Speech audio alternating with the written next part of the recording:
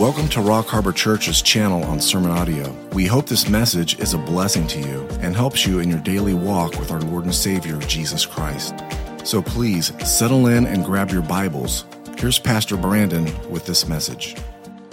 So, hey, what I want to do before we start in is I want to thank you guys. Many of you came out to the board meeting on Monday and showed your support. And we appreciate you being there because it shows that the community is involved and is concerned about these issues. And so thank you. I know sometimes it's just standing around, but it's the ministry of presence, actually. So when you're there, and look, this is not going to be the end. We have to continue to battle through a lot of things. And understand this, too, guys, that you're going to get backlash. You're going to get called all kinds of names and stuff like that. I mean, someone was telling me, Joe was telling me this morning, someone in Bakersfield, California, some professor out of, Cal State or something like that, wrote a scathing thing, And of course, you should expect that, right? So what? Let the enemy say what they want to say, but we're going to shine the light. We're going to tell the truth about this. And quite frankly,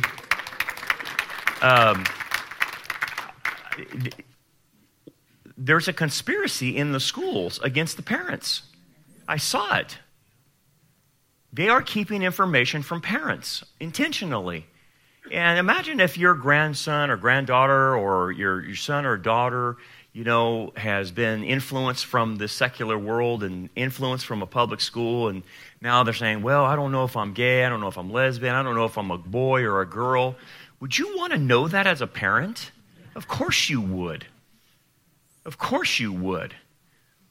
And like the stats showed, the psychologists in Finland came out and said 4 out of 5 will just grow out of it. So, but the pressure over there in the schools and societies to conform and go along with this and stuff. And really that's at the heart of it. And I was telling a lot of folks, look, isn't it funny that you get up there and you heard my speech. I didn't go in there on a rant saying, this is the most ungodly thing. You guys are a bunch of devils. You guys are, evil demons are possessing you. I didn't do that. I didn't do that at all. I said, parental rights, man. You let the parents know. What makes a teacher who's trained in education to teach history, science, whatever, take it upon themselves to go into the realm of sexuality and gender? When you see that is the arrogancy of the movement. That their movement is all encompassing. And so we're not done, okay? So what I did this week, I emailed all the board members. I showed them my documentation from the GSA website, their own website manifesto. Now here's the thing. You see the manifesto, it is off the chart. I pointed out in there how they're told, in the leadership manual, not to tell these parents. That's in the manual. It's in the manual. So when they say, we don't do that, your manual says you do. In fact, your instructors said they're not supposed to. And then in your manifesto, it says all these other crazy things like we want to defund the police, we want to give reparations from white people to, indigenous and black people, and we want to abolish ICE, we want to abolish borders, we want to get rid of the heterosexual patriarchy. It's all there. It's all there. So my thing is, we're going to continue to push that issue and see what they do. Now, again, at the end of the day, you have to realize who you're dealing with. You're dealing with leadership that's cowards. That's really what they are. Because you know what their fallback is always? Well, we're just following the rules. The one old boy up there goes, well, I'm a rule follower. Oh, really? Maybe we should put you in Nazi Germany and see what kind of rule follower you are. You're that kind of rule follower where you have no conscience, no thinking. You don't have any moral concepts to see if this is wrong or right. I'm just a rule follower. That's the mentality you have on that board and around leadership here in Bakersfield. And we're trying to change that. We're trying to push back. So my thing to you guys, thank you for coming out. We needed you there. I wanted them to feel the pressure from the community, and you did it. And the fight's just begun, guys. It's just begun, okay? So thank you for that. Thank you for coming out. We did make the Daily Caller, which is a national news paper, and so that was good. It was a positive thing, but hey, this was a big deal. The fact that it went national, so it was definitely worth getting involved.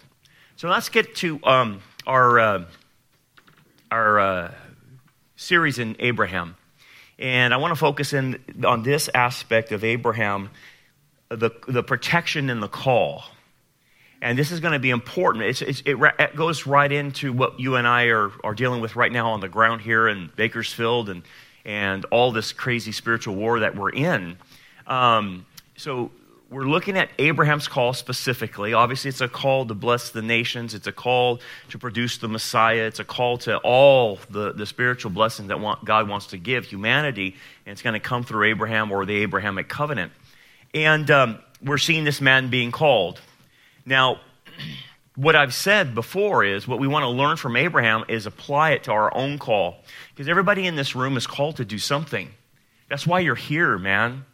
You're here because you have a reason that God wants you to do something for him that has eternal value. So all of our lives here matter. Everything you do matters. This week matters. Tomorrow morning matters what you're doing because it's part of your call. Now here's what you have to realize. Part of that call is going to be very difficult. There's no doubt about it. We've already looked at the difficulty of what Abraham has to do. He has to separate from his family and move on. But what I want to hone in on right now is the protection aspect that God's going to give Abraham and try to apply to ourselves. Now, allow me on this one because I have to go into a little bit more technical stuff because believe it or not, you are in the pinnacle area of the Abrahamic covenant in the protection mechanism. So just allow me to go into the Hebrew a little bit. Allow me to dig a little bit deeper so I can flush this out so you can see the ramifications for today in regards to Israel, which is another issue that's becoming a problem, not for us, but for the society. So we have all these dividing lines I've talked to you about, like you got the dividing line of abortion, your dividing line of gender, and all this other stuff. Israel is another dividing line because of the statement made in this text. And so that's why we recognize the nation of Israel. We recognize our roots coming out of Israel as the church. And I'm going to explain that a little bit more because most people don't understand it, how it relates to Israel. Okay. So this is where we started out. This is what we've already studied, okay? So now the Lord said to Abraham, get out of your country, from your family, and from your father's house to a land that I will show you. So we unpack that all. We understand he had to separate to get where he needed to be. And the basis of this, and just kind of synopsis of what we've already learned, is that the call involves a separation from that which is less spiritually important to greater spiritual importance. That's how God moves us. No, we go through these seasons of life, and the call always remains, but in this season of life, you learn this, and you do this. And once you've done that, you need to move on, because now something more spiritually important is happening in this next season of life, and you're required to get there. So that's what the call always revolves around, is going to greater spiritual importance in what you're doing. So the longer you live, the more important your life actually becomes in completing the mission. That's how it actually works. You start out embryonically as a young person, but as you're walking, everything gets more weightier spiritually. Everything gets more heavier. Everything you do starts really, really mattering. And so you don't want to think about, there's no such thing as a Christian retirement, really. It's that everything you do, because think about this, as you grow older, you get wiser. You know, you can read things, you understand things, you know life better. That makes you more valuable to God and more usable to God, rather than just being a 19-year-old that doesn't know anything, right? So it's important that every stage we go to, you realize it has more spiritual value every time you move. Okay. So here's the thing. Now we're going to get into the promises and rewards of this. There's 3 promises of rewards based on doing one thing. This is how God will interact with Abraham. You do this, Abraham, then I'll do 3 things. Now, I'm not saying that when you do something for God, he's going to do automatically 3 things, but it's the principle I want you to see. The principle is this: if you do this, then God will do more than what you think. That's how it works, okay? And you won't be able to see it until you get there, but that's kind of the trade-off. So God will ask you, just do this one thing, and I will affect maybe a multiplicity of things for you if you do the one thing. And that's how it will be. So you say, well, what do I do for God? Do the next thing he's told you to do. That's it. Do the next thing he's told you to do. Tomorrow, do what the next thing he tells you to do. And then he will supply blessings around that if you just simply walk out. That's how it works. You do this, I do 3 things. Okay, so the first thing he tells us what he's going to do is, I'm going to make you a great nation. And again, this is talking to Abraham that can't have a baby, right? Sarah's barren. But he's telling them, one of the blessings I'm going to do is I'm going to make a nation. And the issue then you have to understand is, why does he make him a nation? Because the nation that's going to be created out of Abraham is going to have the task of reclaiming all the other nations back to God from the Tower of Babel. That will be this nation's duty. This nation will be a holy nation. This nation will be a kingdom and a priestly nation, a mediatorial nation that will try to recapture and be a light to the Goyim to bring them back to Yahweh. Okay? We know that as the nation of Israel. Okay? So Israel, the Hebrews, are created out of Abraham. So that's the big thing.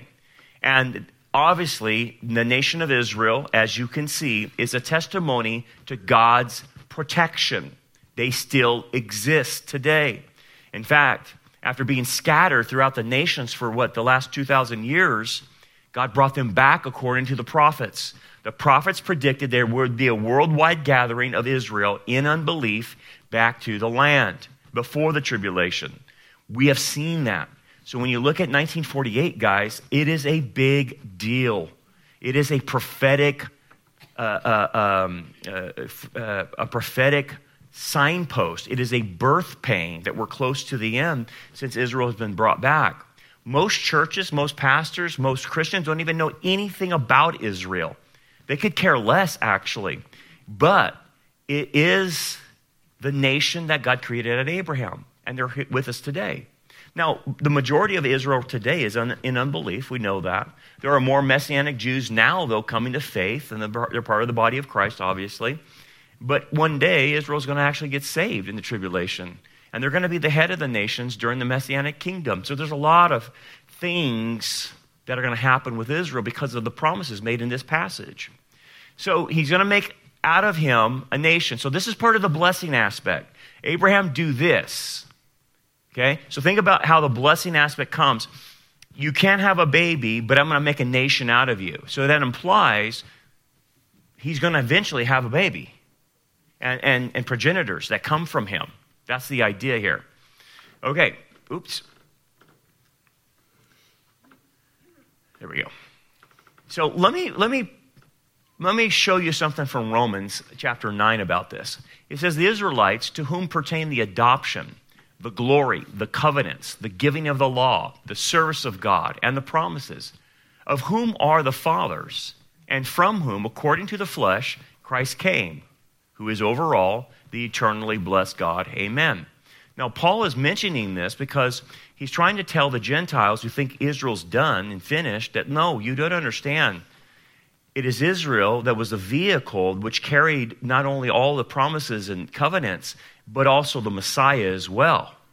And you have every obligation to be thankful for them and spiritually bless them because of this. And so obviously they came back in 1948. I've been in that room. It's a very small room, but that was the start of it. Israel declared themselves a nation even before the United States declared them a nation. And obviously great things in history happen, and state of Israel is born. And there was the Jewish people that are coming back, and they're still coming back to this day. Because you know what they're finding out today? They're finding out that people are getting more anti-Semitic. Europe is becoming anti-Semitic, so they're all leaving Europe. And America is becoming really, really anti-Semitic, and many of the Jews are returning back to the land of Israel. Isn't that funny? That's what the prophets promised, that they would return back in unbelief. And now we know the reason why. It's through persecution, anti-Semitism. Anyway, he says then, I'm going to make you a great nation.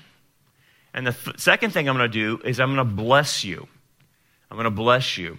And it's barach in Hebrew. Now, the way you can translate barach is it's definitely loaded on the material blessing, okay? There's also spiritual blessing in this, but the root of the word barach means material blessing. Now, here's what you have to understand. The reason God is going to bless Abraham materially and spiritually is Abraham will need this in order to complete the call. Okay? Because remember, he has left his home, he has left his countrymen, he has left his family. So he's going to lose financial support. He's going to go live in a tent. So what's God going to do? He's going to ensure that Abraham has the financial resources to pull this off, okay? So he's actually going to make Abraham very wealthy. But the wealth is not to just make him rich. It's to help him carry out the call. Now, that's an interesting thing about money. And I think it's a principle that we can understand. God decides how much we get, how little we get, what we're getting, all this other things. He owns the cattle on 1,000 hills. Whatever he is giving you is meant for you to do your call. If he gives you a little bit more, that is to aid you in your call.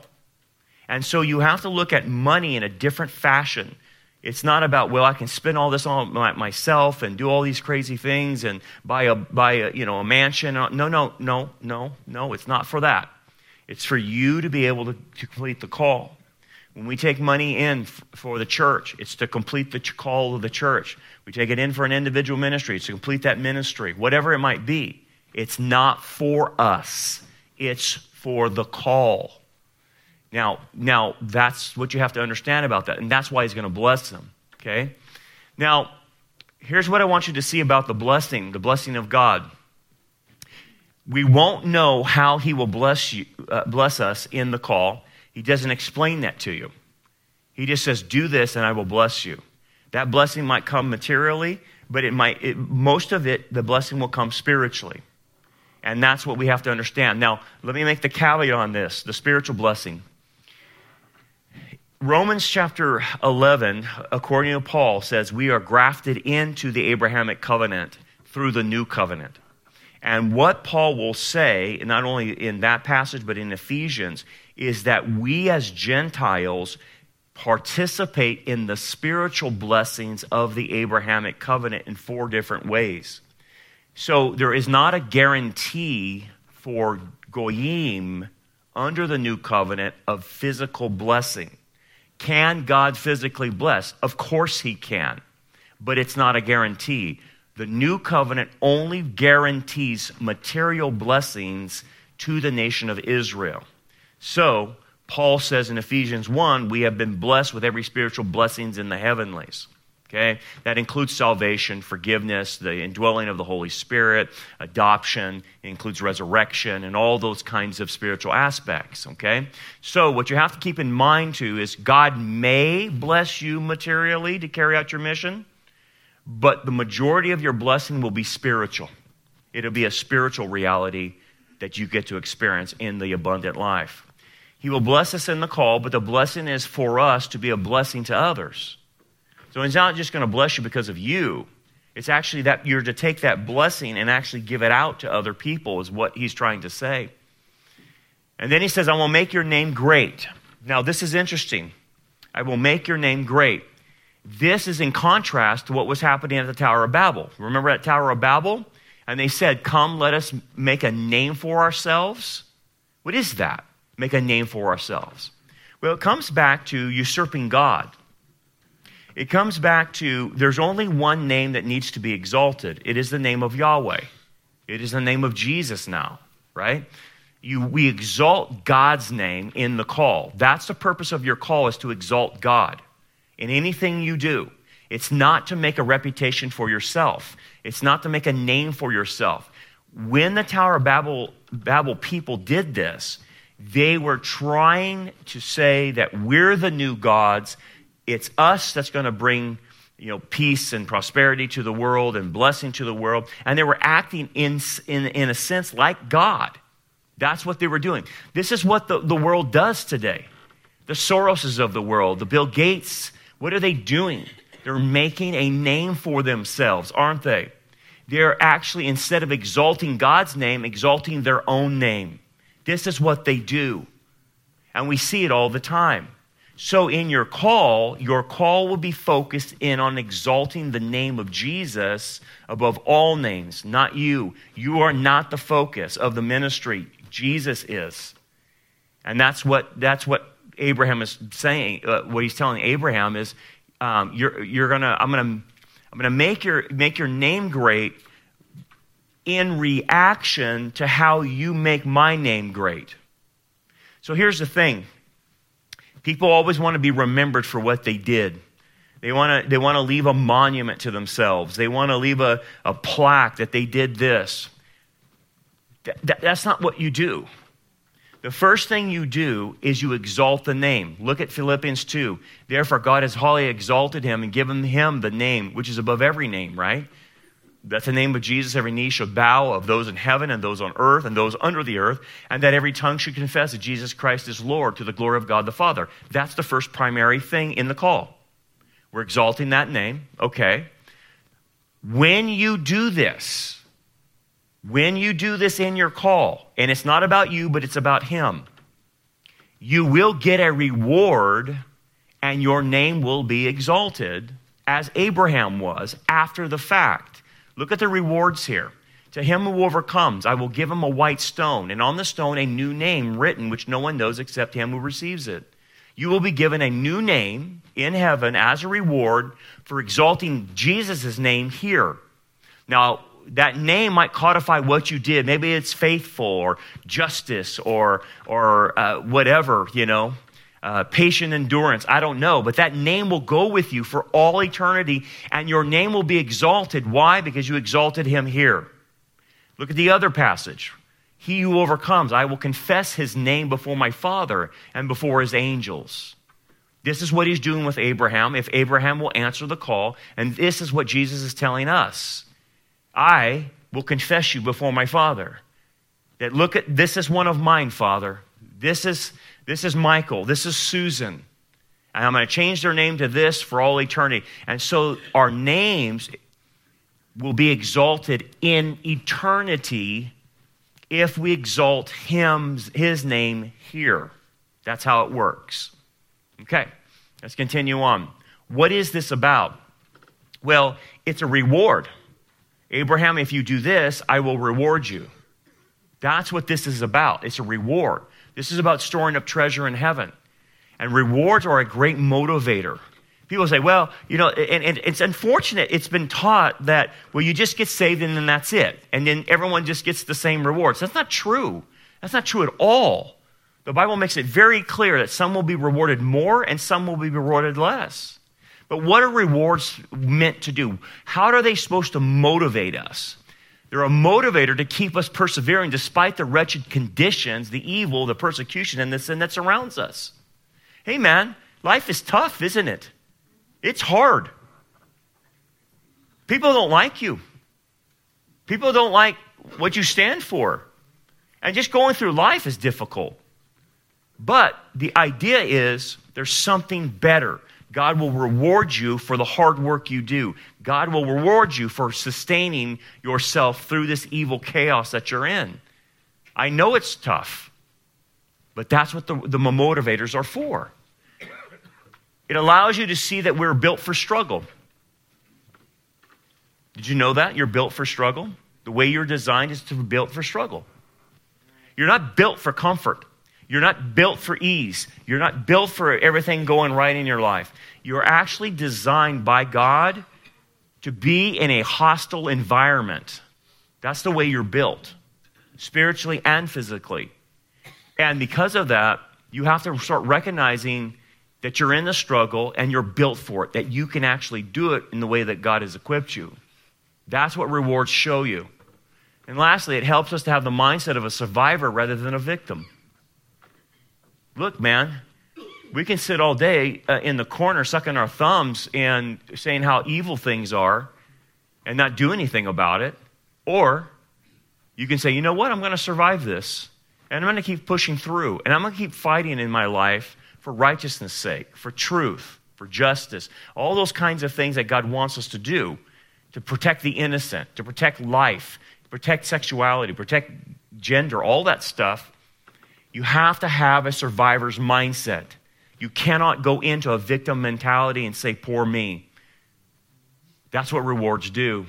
And think about this. The fear of missing what God has for you now and the loss of eternal rewards should be greater than the fear of the risk of the call. This is what I'm going to do for you, Abraham, if you step out. I don't want to lose my crown. You don't want to lose your crown. You don't want to lose your reward. So you should be more afraid of losing that crown, those rewards, than all the risks that are involved in what he's calling you to do. That should outweigh it. And that's how rewards actually work. Let's continue on. Here's the second command. Okay? So now we have do this, and I'll do three things. And now the second command, you shall be a blessing. Now this is actually an imperative. It's a command to him. I want you to be a blessing.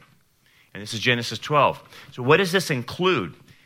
This includes the Jewish people as well, for which there's no spiritual parallel of their role in all of history. There is no nation that was given this role other than the nation of Israel. And you say, well, what about the church? The church is not a nation. The church is made up of every tribe, language, tongue, and nation, which is a conglomerate of Jew and Gentile, but we are not a nation. Okay? Don't get that confused with the vehicle of the church versus Israel. Okay? They're different. So this is the nation that's been set up to be a blessing to the Goyim. Now let me explain some of these blessings. Some of these blessings are just in the fact that the Jews exist. I want you to think about this. Since the Jews have come back into being a country, there's more Nobel Prizes coming from that country than any other country in the world. They're the new Silicon Valley. They're the new innovators. They're the new innovators of medicine and technology. Why is that? Because even in unbelief, they have a double blessing as a firstborn son. And so just from them existing and doing what they're called to do, they bless our world. Look, in California, do you realize that the drip system for all of our ag comes from Israel? Israel invented the drip system. We benefit that in California. We used to do flood irrigation. But that comes straight from Israel. Your new medicine, all this other stuff's coming from Israel. Everything they invent, all these things, it's coming from Israel. And within 70-something years, they've been able to do that and bless the Goyim materially, not even just spiritually. So Paul's point was, what happens when Israel comes to faith in the Messiah? How much more of a blessing they will be for the Goyim. Right? So that's their role. That's Abraham's role. Okay, so here's what we have to understand in your call. The call requires that we take on more responsibility to bless others. That is the essence of the meaning in life. It's to take on more responsibility spiritually. So that's what Abraham's doing. Okay? He's being offered this, and it's a huge responsibility because all the families of the earth will be blessed by him or through him. So your call requires you to step up your game. And the game is so that you can bless others. That's the idea. Now think about this. We make a choice to accept responsibility and the heaviness of authority that comes with it. It's hard to accept the call because it's going to require more of your time. It's going to require more sacrifice. It's going to require more heat coming upon you. But that's the nature of the call. Do you want the rewards? Do you want to bless people? See, remember when Esau didn't want to take the right of the firstborn and he sold it to Jacob for a bowl of stew? Do you know why he did that? Because he didn't care about others. He only cared about how the blessings came to him, but he did not see how he needed to get those blessings out to others. He was not others focused. Jacob, on the other hand, is others focused. And that's why he takes on the responsibility. And think about this. The heavier your load, the more rewards you're going to get in the next life, the more you take on. That's how it works. The heavier the load, the more meaning and value you will add to your life. People say, I don't know if my life counts. Add more spiritual responsibility. And then you will start finding your meaning because it will coalesce with your call. The heavier the load, the more spiritually mature you will become, actually. You will grow to that load. And the heavier the load, the more useful and beneficial we will become to be others. And the heavier the load, the more focus is required to stop drifting spiritually. You will be like a laser beam when you take more on. When you take more spiritual responsibility, man, you get up every day and you know exactly what you need to do. You're not drifting around. And it creates order in the chaos, like I've mentioned before. Now, let's go to the safeguards, because this is important. This is probably the axiomatic passage that we all need to understand in detail. So I'm asking you to put on your tuning forks up and help me with this passage, okay, as we study it. Basically there's 3 promises then to safeguard Abraham and the Jews from anti-Semitism, because, as I've noted, the call, when you do it, will get enemies coming at you. They will come to try to stop you from doing this call. So, what God establishes in the call is a protection. You're going to see with Abraham, but then I'm going to apply it to you. You will have a certain amount of protection if you're doing the call. Now, let's explain it. He says this, I will bless those who bless you. Okay? So it's the idea that if you treat Abraham well, if you treat the Jews well, okay, then you're going to receive blessing. That's the idea. So that's part of the protection from enemies. Okay? So people who treat the Jews today well will be blessed. Unfortunately, we have the majority of the church that don't bless Israel. In fact, when the majority of the church actually says they're done, the majority of the church could care less about Israel.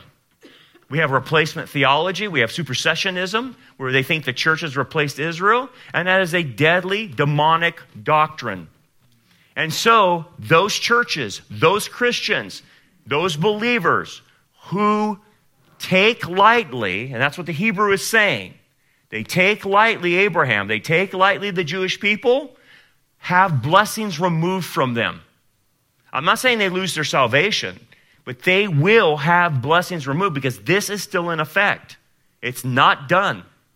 Notice what it says on the negative. And I will, God personally, and the way it's structured in Hebrew is not just I will, I must curse. Now, what does it mean to curse? It's ban, to impose a barrier, a paralysis of movement, or other capabilities, or remove from place or power and blessing. Now, what I want you to see in the Hebrew is I will curse is very weighty compared to him who curses. Notice what it says, treats you lightly, holds you in contempt, disrespects or curses you. So it's like this. If someone just treats you lightly, Abraham, if someone just disrespects you, I'm going to bring the full weight of the curse on them, is what Yahweh is saying at this point in time. It's not an even thing, okay? You mess with Abraham at this level, I'm going to mess with you at this level. You see the point of what the Hebrew's trying to say? It's not I'm going to treat you the same. I'm going to bring more punishment on you. Okay? Now, America, on a national level, has been blessed because we've been friendly to Israel. But in recent days, starting with Barack Obama, and now even to this day, we have turned our backs on Israel in a lot of ways. And when you turn your back on Israel, the nation of the United States will suffer these kinds of things: a barrier, paralysis of movement, other capabilities, and remove place or power or blessing. So a lot of what's going on in America is because God is removing his blessing because we're cursing Israel. We're treating her lightly. We're not dealing with her as we should. Now again, I'm going to make the caveat. This doesn't mean that we can support every political decision the government of Israel makes. That's not what this is saying. What it means is that we support the Jewish people, their right to exist, their right to the land. And that's Christian Zionism, okay? It doesn't mean I support if they make a bad move politically or something like that. But there's a great book I want to recommend. It's called Eye to Eye by Bill Koenig. And Bill Koenig catalogs that every time the United States does something stupid to Israel and curses Israel, you will see the result of what God does to our nation immediately after that. And that book is about this thick. And it just details everything. And it's true. You can see it. You can see the Abrahamic cursing that's going on. We'll get hit with bad economics. We'll get hit with storms. We'll get hit with anything that we do. And it'll happen right after the day that we do something stupid. When we bless Israel, we get blessed. Right? We get blessed. You curse Israel, you're going to get some problems. Now, how does that work with believers? Let me tell you how it works with believers. When believers treat Abraham lightly, when believers treat the nation of Israel lightly and the Jews lightly, or they replace them with the church, okay, and say the Jews are done, there's no more, they're not coming back, or you get into even the reformers like Luther and Calvin, who were just absolutely anti-Semitic. You know how bad Luther was? Luther hated the Jews so bad that he wanted to kill them, tie them up in their synagogues, and burn them to death. That's how bad Luther and Calvin were towards you. Complete anti-Semitics. It's shocking, isn't it? But that's how they were. That's how a lot of the reformers were. But anyway, what happens to a believer? They get blessings removed. I don't know how that works, but they get blessings removed. And I can tell you this, based on reading the writings of Luther or Calvin or any of these other anti-Semites in church history, they go spiritually blind in eschatology, and they go spiritually blind in any reference to the Jews at that point in time. And it corrupts them, and it makes them weird, and it makes them theologically off. And that's what you can see from Luther and Calvin's writings. Those two guys are so off on every other topic, it's not even funny. Because they were it looks like they were blinded to see the rest of the Bible because of that one issue.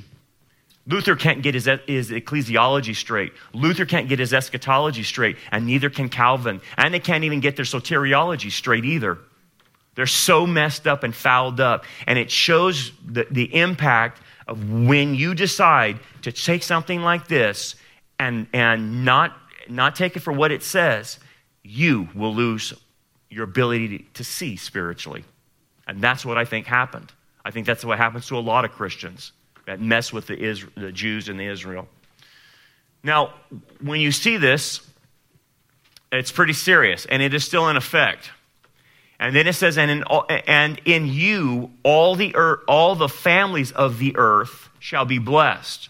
Now let me unpack that in 12:3. Of the earth. Notice it says of the earth. All the families of the earth. Now the idea is the haaretz, the land, the earth, okay? And what it refers back to is Genesis. And cursed is the ground because of you, Adam. So what it is implying here is that the families of the earth are already cursed under the penalty because of sin, okay? And they're cursed. So implied in the blessing is a blessing from freedom of the curse. That's what's implied. And in you, notice it says in Abraham, in him. When you see the word in him, it means the seed aspect. That's not just Abraham. It goes to the seed aspect of Israel and the Jews, and ultimately Messiah. Because Messiah is in effect in the seed of Abraham.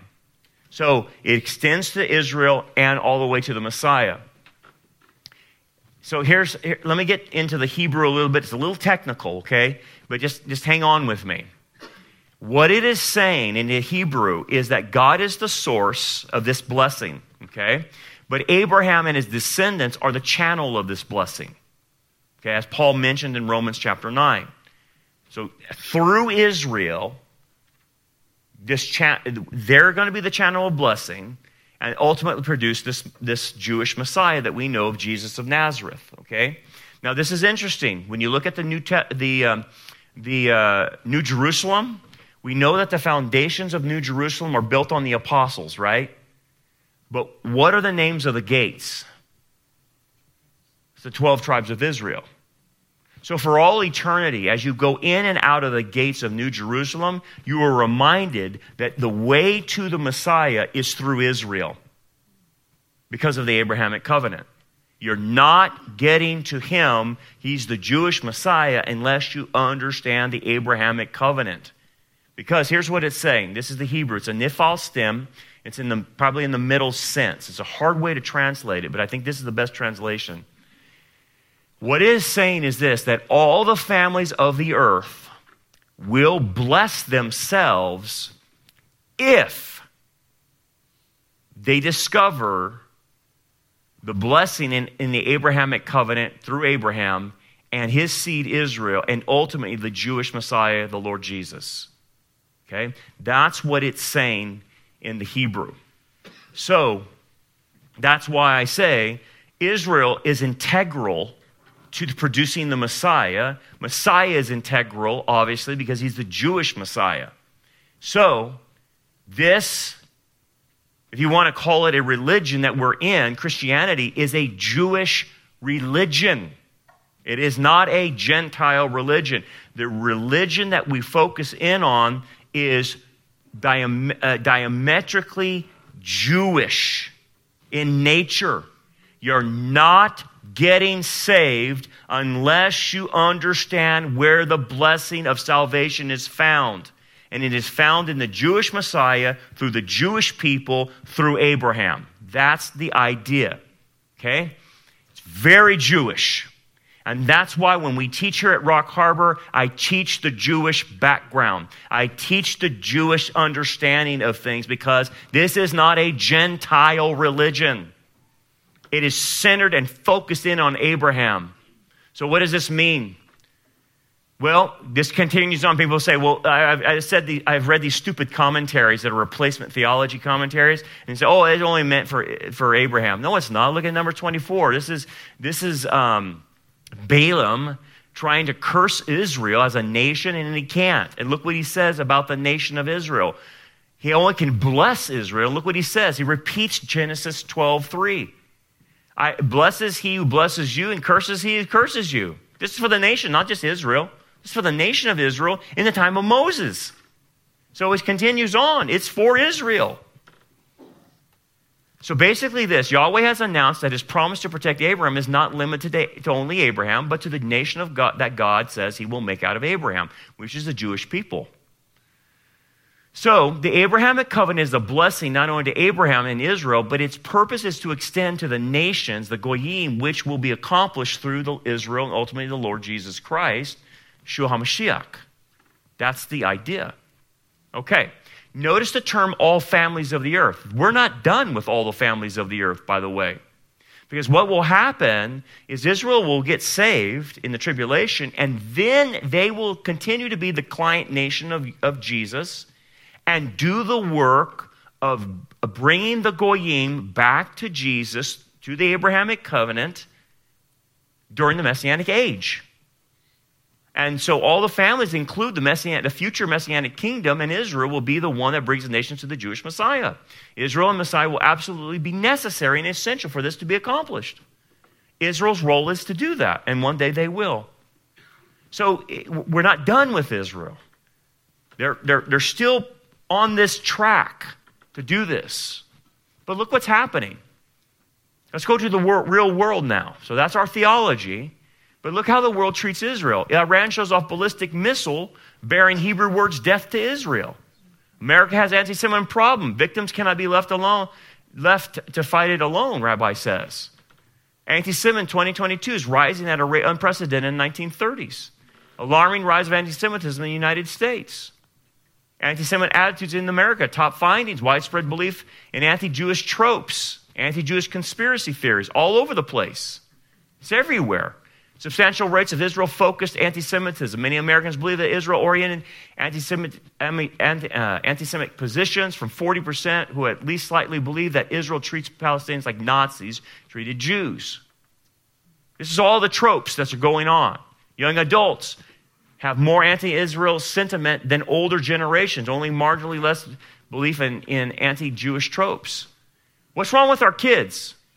Not only are they being groomed, but they're being groomed to hate Israel. In the colleges and universities, they're being groomed to hate them. Do you know this? In most history classes, they're not even teaching the Holocaust anymore. You could barely get that out of them anymore in the history class. They skip right over the Holocaust many times on purpose. Why is that? May we never forget. Did they forget that? They have. Because it's starting again. So here's what we have to do, the protection and the call. We are here to tell the truth because we were told the truth. We are here to save because we've been saved. We are here to serve because we've been served. We are spiritually blessed because we've been blessed spiritually. We are to minister because we've been ministered to. So what's our protection?